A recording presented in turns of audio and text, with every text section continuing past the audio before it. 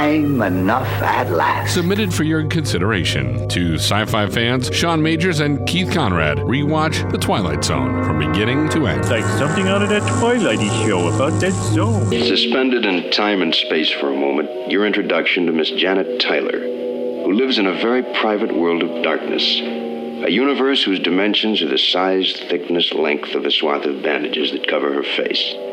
In a moment, we'll go back into this room. And also in a moment, we'll look under those bandages. Keeping in mind, of course, that we're not to be surprised by what we see. Because this isn't just a hospital. And this patient 307 is not just a woman. This happens to be the Twilight Zone. And Miss Janet Tyler, with you, is about to enter it.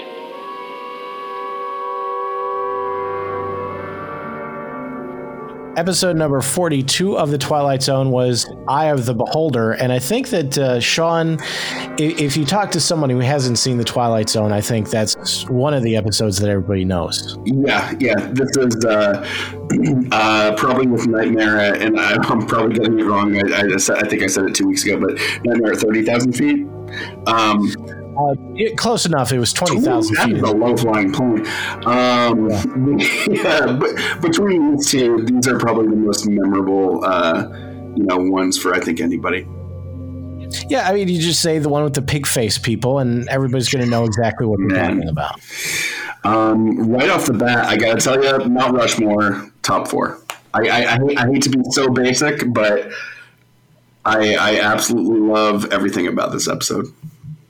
Oh, yeah. I mean, this is one where, whenever Sci-Fi comes out with their schedule for their marathon, I'm immediately, marking down when that's going to be on so I can watch it. Even though it's 2020, almost 2021,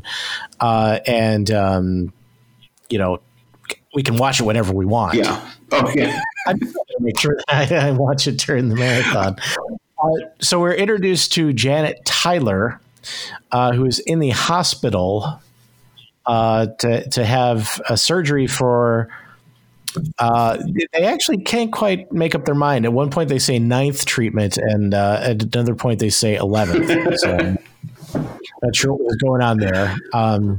But they do make it clear it's a surgery to look like everybody else. Yes, to be beautiful.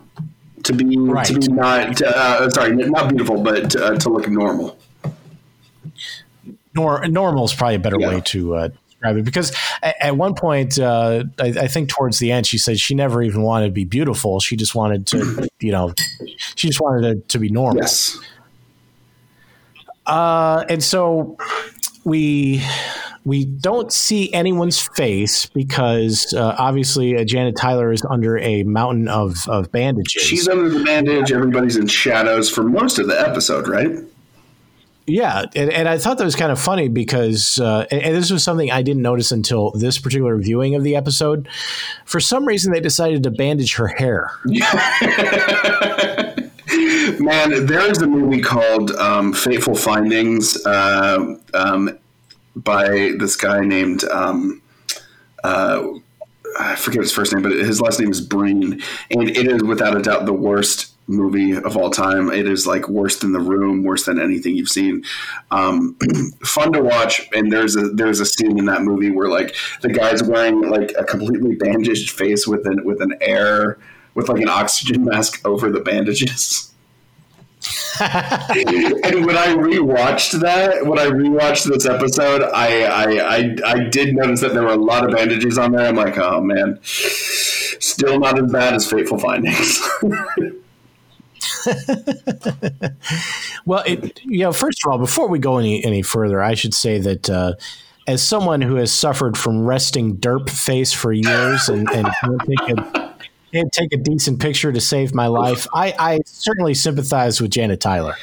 I mean, what if that was the impetus that got her to have anywhere from 9 to 11 surgeries? It might have been, yeah. I got resting derp face, Doc.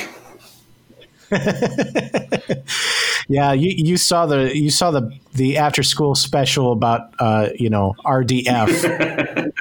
Of course.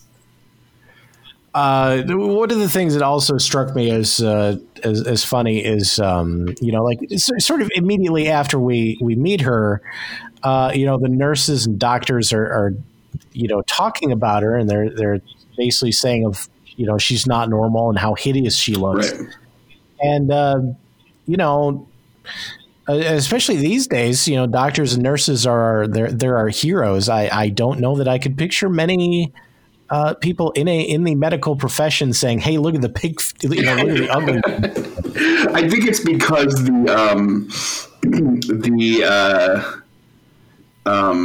because isn't this a world wherein like everybody's supposed to look alike?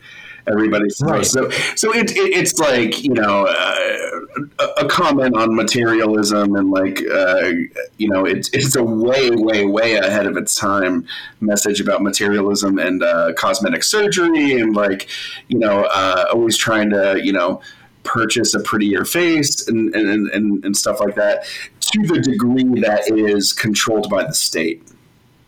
Yeah. And also, by the way, there was an episode of the documentary Scrubs in which they all had to run upstairs because the janitor said there was a donkey-faced boy in the ICU. Yes. So I guess it's not that far-fetched that doctors and nurses would be making fun of a patient's appearance. Oh, I can't imagine.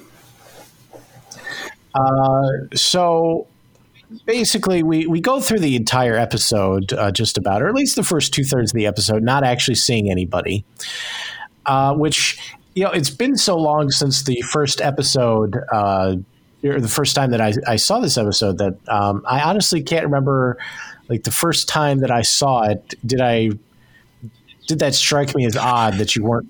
I was thinking about the exact same thing because my mom told me about this episode. And she told me the ending before I ever saw it. And I think, I don't know if she told me about the episode and then we like waited, like the Twilight Zone had a regular time slot in like the late 80s or something like that. And we watched it over and over again waiting for that episode. And when it finally came on, or maybe it came on and my mom was like, oh, this is the one where X happens. And I just remember like, oh, when are they gonna show the scary faces? When are they gonna show the scary faces, etc.? And even then, it was still so suspenseful, so impactful. Now you watch it and it's like, wow, they're really laying it on thick. Like they could have done this in 10 minutes. But like, because I had it spoiled from the get-go, and I'm not complaining because I was a little kid. I have never been able to adequately gauge whether or not they telegraph the ending of this episode. Mm-hmm. Yeah, I know that one thing that's interesting is like all the dialogue, at least between the doctor and Janet Tyler, is like clearly dubbed in after the fact. Yeah. So not only does it look noteworthy that you don't see anybody's face, but obviously everybody just sounds different because it was dubbed in after. And thank God for the Bewitching pool because it's not the worst ADR. It's not the worst example of ADR. That one, like if the Razzies do an award for the worst ADR, that one just wins every year. Not even a movie, still wins. Yeah, it's the undisputed champion. Rocky and Bullwinkle. Rocky and Bullwinkle, yeah. So like Janet is very dramatic, and I guess I can certainly understand her point of view. She's she's waiting to figure out if she's going to be able to join society or if she's going to be an outcast forever. But she's very dramatic throughout the whole episode, and finally she's just getting so anxious that the doctor basically says, "Okay, we'll go ahead and take off." They have a very dramatic scene where they basically they put the bandages on the camera and then took them off. I really enjoyed that shot. I love that shot, and I don't know why. Yeah, it's just so odd. It's cute. it's just endearing. I don't know why I love that so much. Eventually, they take off her bandages. At the same time, by the way, that the leader never has a name or a title or anything, just leader is speaking on TV, and they take it off. And one of my favorite things is the fact that Dr. Bernardi, the doctor, tells Janet to just be very quiet while he's taking the bandages off, and I think he's just sick of hearing from her. Because there's no reason for him to say that. Like, what does it matter if she's talking or not while they're taking these bandages off? I think he's just sick of hearing. Listen, these bandages are very sensitive to sound. So as they're coming off, the glue needs to come off naturally. And if you're yapping, then that glue's just going to stick harder. So it's in your interest to maybe shut the hell up, Janet. She does, at least for the time that the bandages are being taken off. And eventually Dr. Bernardi takes off the bandages and says very dramatically, "No change." It's a failure. To which she kind of freaks out and they have to restrain her. And then that's when we see Dr. Bernardi turn around, and for the first time we see his face and see that both he and all the other doctors are horribly deformed with gigantic eyebrows, black eyes for some reason, kind of a twisted upper lip, and pig-like snouts. And they kind of have, like, they're not gills, but yeah, they just have like 3 cheekbones pointing up for some reason. I don't get that one either. Just to look different. It's an effective reveal, despite the fact that it takes them, 2/3 of the episode to get there. But it's still, I still think it's very effective. It's still creepy. It's still scary. Looking at them is still jarring. Seeing those faces, I think maybe because my mom prepared me for it, and she told me what it looked like before I saw it, didn't affect me as much as, like, I don't know why, but I was terrified of the Thriller video growing up. Scared the hell out of me. But it's one of those things where you're like, oh wow, that's really scary, but it doesn't scare me, if that makes sense. But yeah, it's such a good reveal, so well done, especially when you see that Janet's like smoking hot, and then you realize what the name of the episode is. And then one thing I was going to give them a hard time for was the fact that after they had her hair all bandaged for some reason. Were they working on the hair too? Maybe that was it. Maybe that's it, because everybody has black hair in the episode. And then as soon as they take the bandages off, her hair's all poofy. And I'm thinking, I'm not a big hat guy. Like I don't have to wear hats, but and one of the reasons I do is because your hair gets all flattened. Sure. Yeah.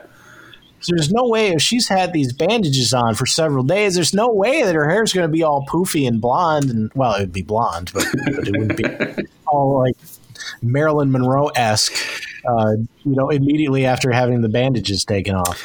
I mean, either way, she looks great.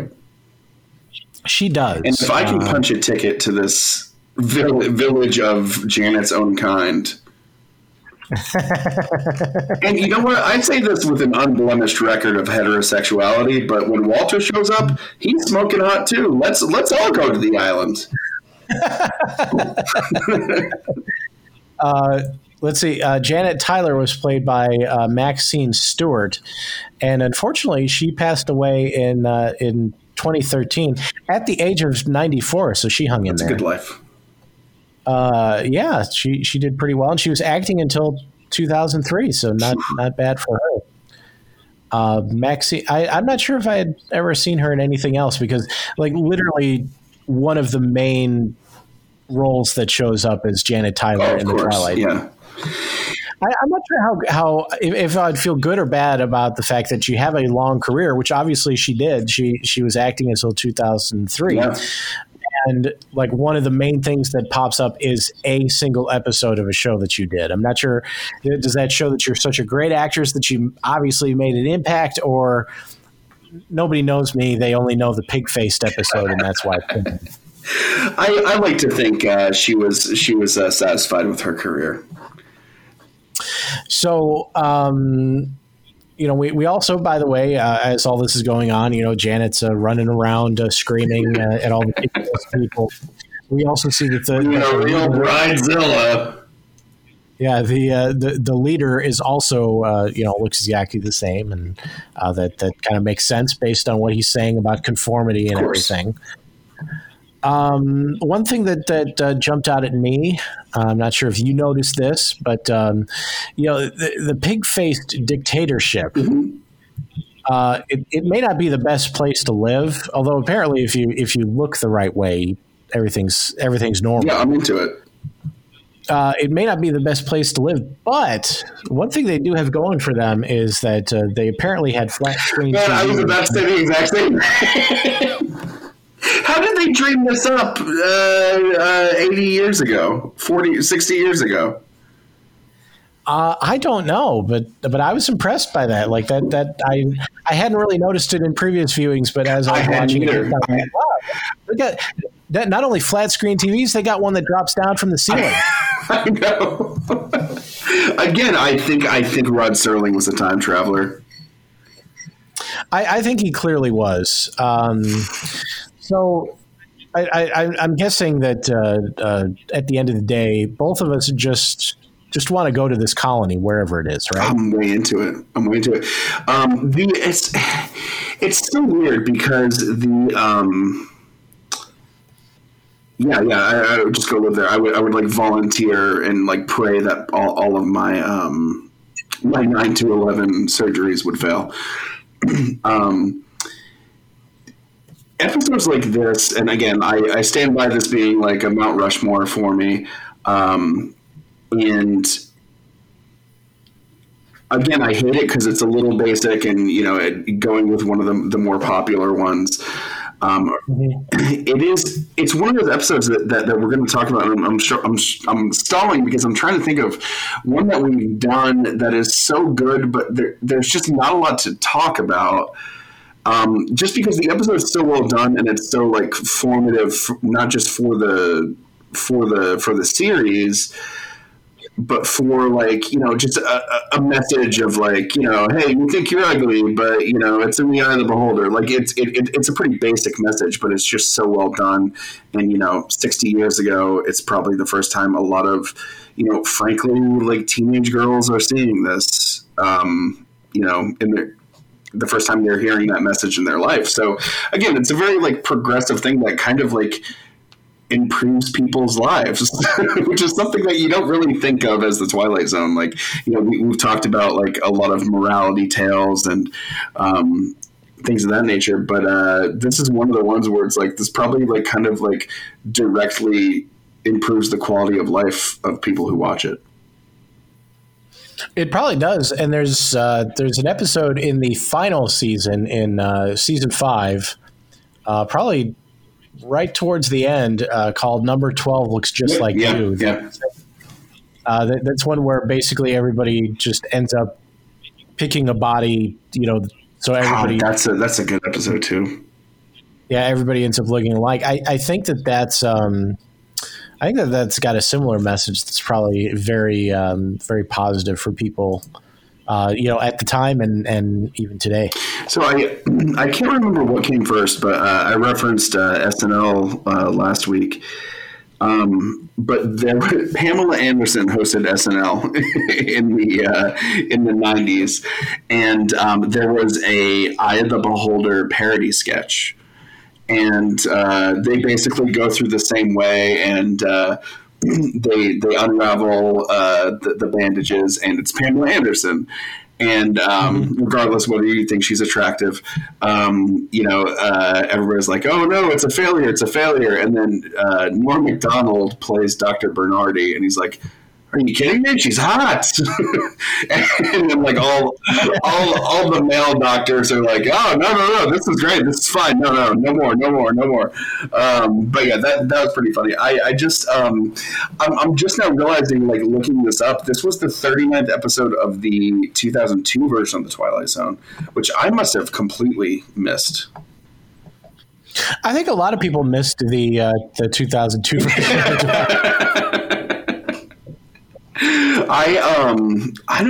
I'm really struggling to. Let's put it this way, Sean. I don't think anybody, when Jordan Peele was announced as doing a Twilight Zone series, I don't think literally anybody on planet Earth was saying, you can't do that. They just redid the Twilight Zone in 2002. They're finally rebooting the Molly Sims version of Eye of the Beholder. No, Mark Snow from X-Files fame did the music.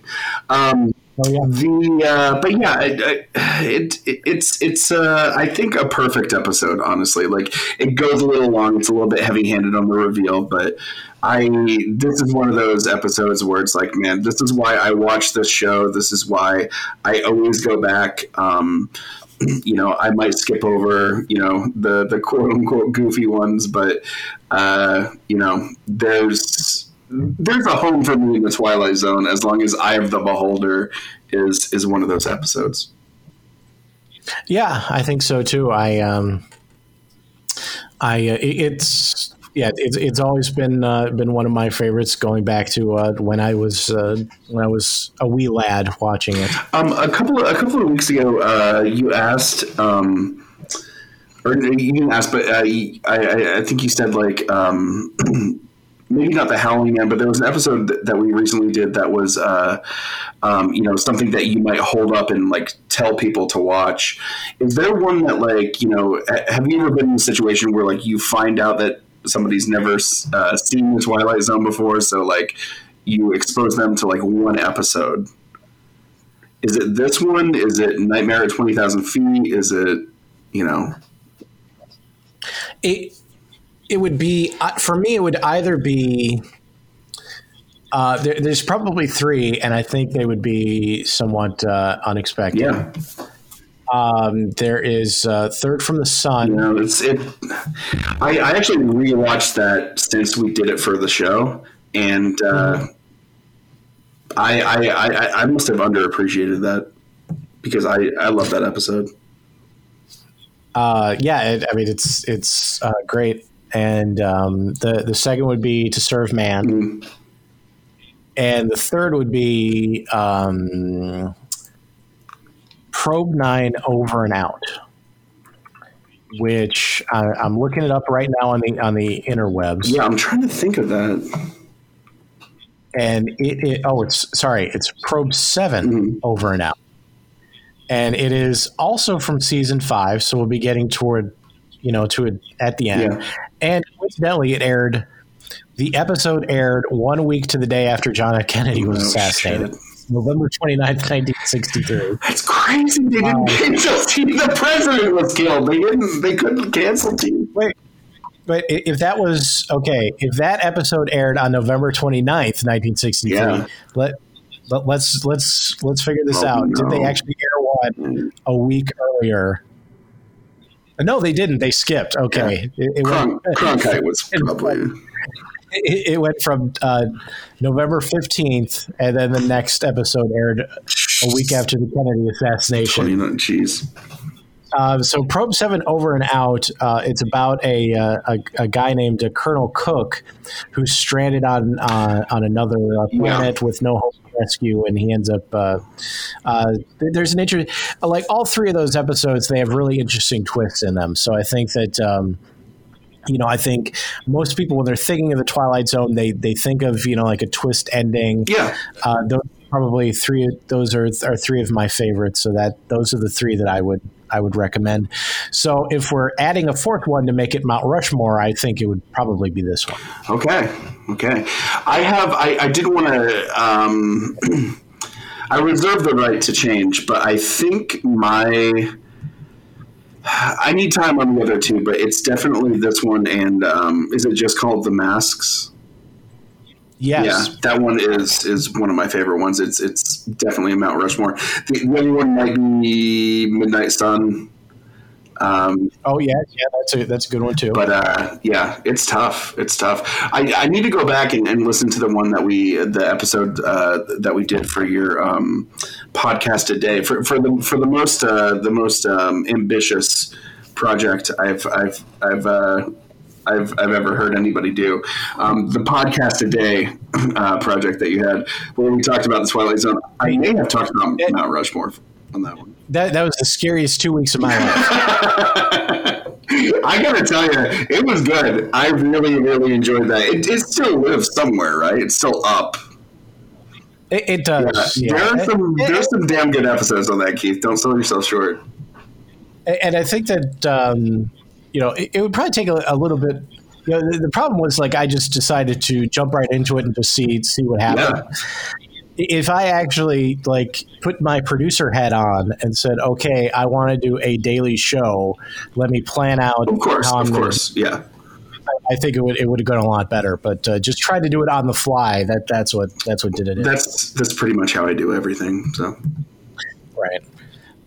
So next week, Sean, we have, we finally get an episode with the Shat. This is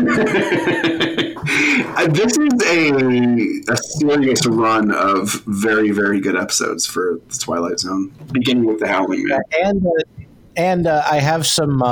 The episode is Nick of Time. We'll talk about it next week, and I have some really good trivia for this one. Actually, cannot wait. Now the questions that come to mind: where is this place, and when is it? What kind of world where ugliness is the norm and beauty the deviation from that norm? You want an answer? The answer is it doesn't make any difference. Because the old saying happens to be true. Beauty is in the eye of the beholder. In this year or 100 years hence. On this planet or wherever there is human life, perhaps out amongst the stars. Beauty is in the eye of the beholder. Lesson to be learned in the Twilight Zone. Cabotron?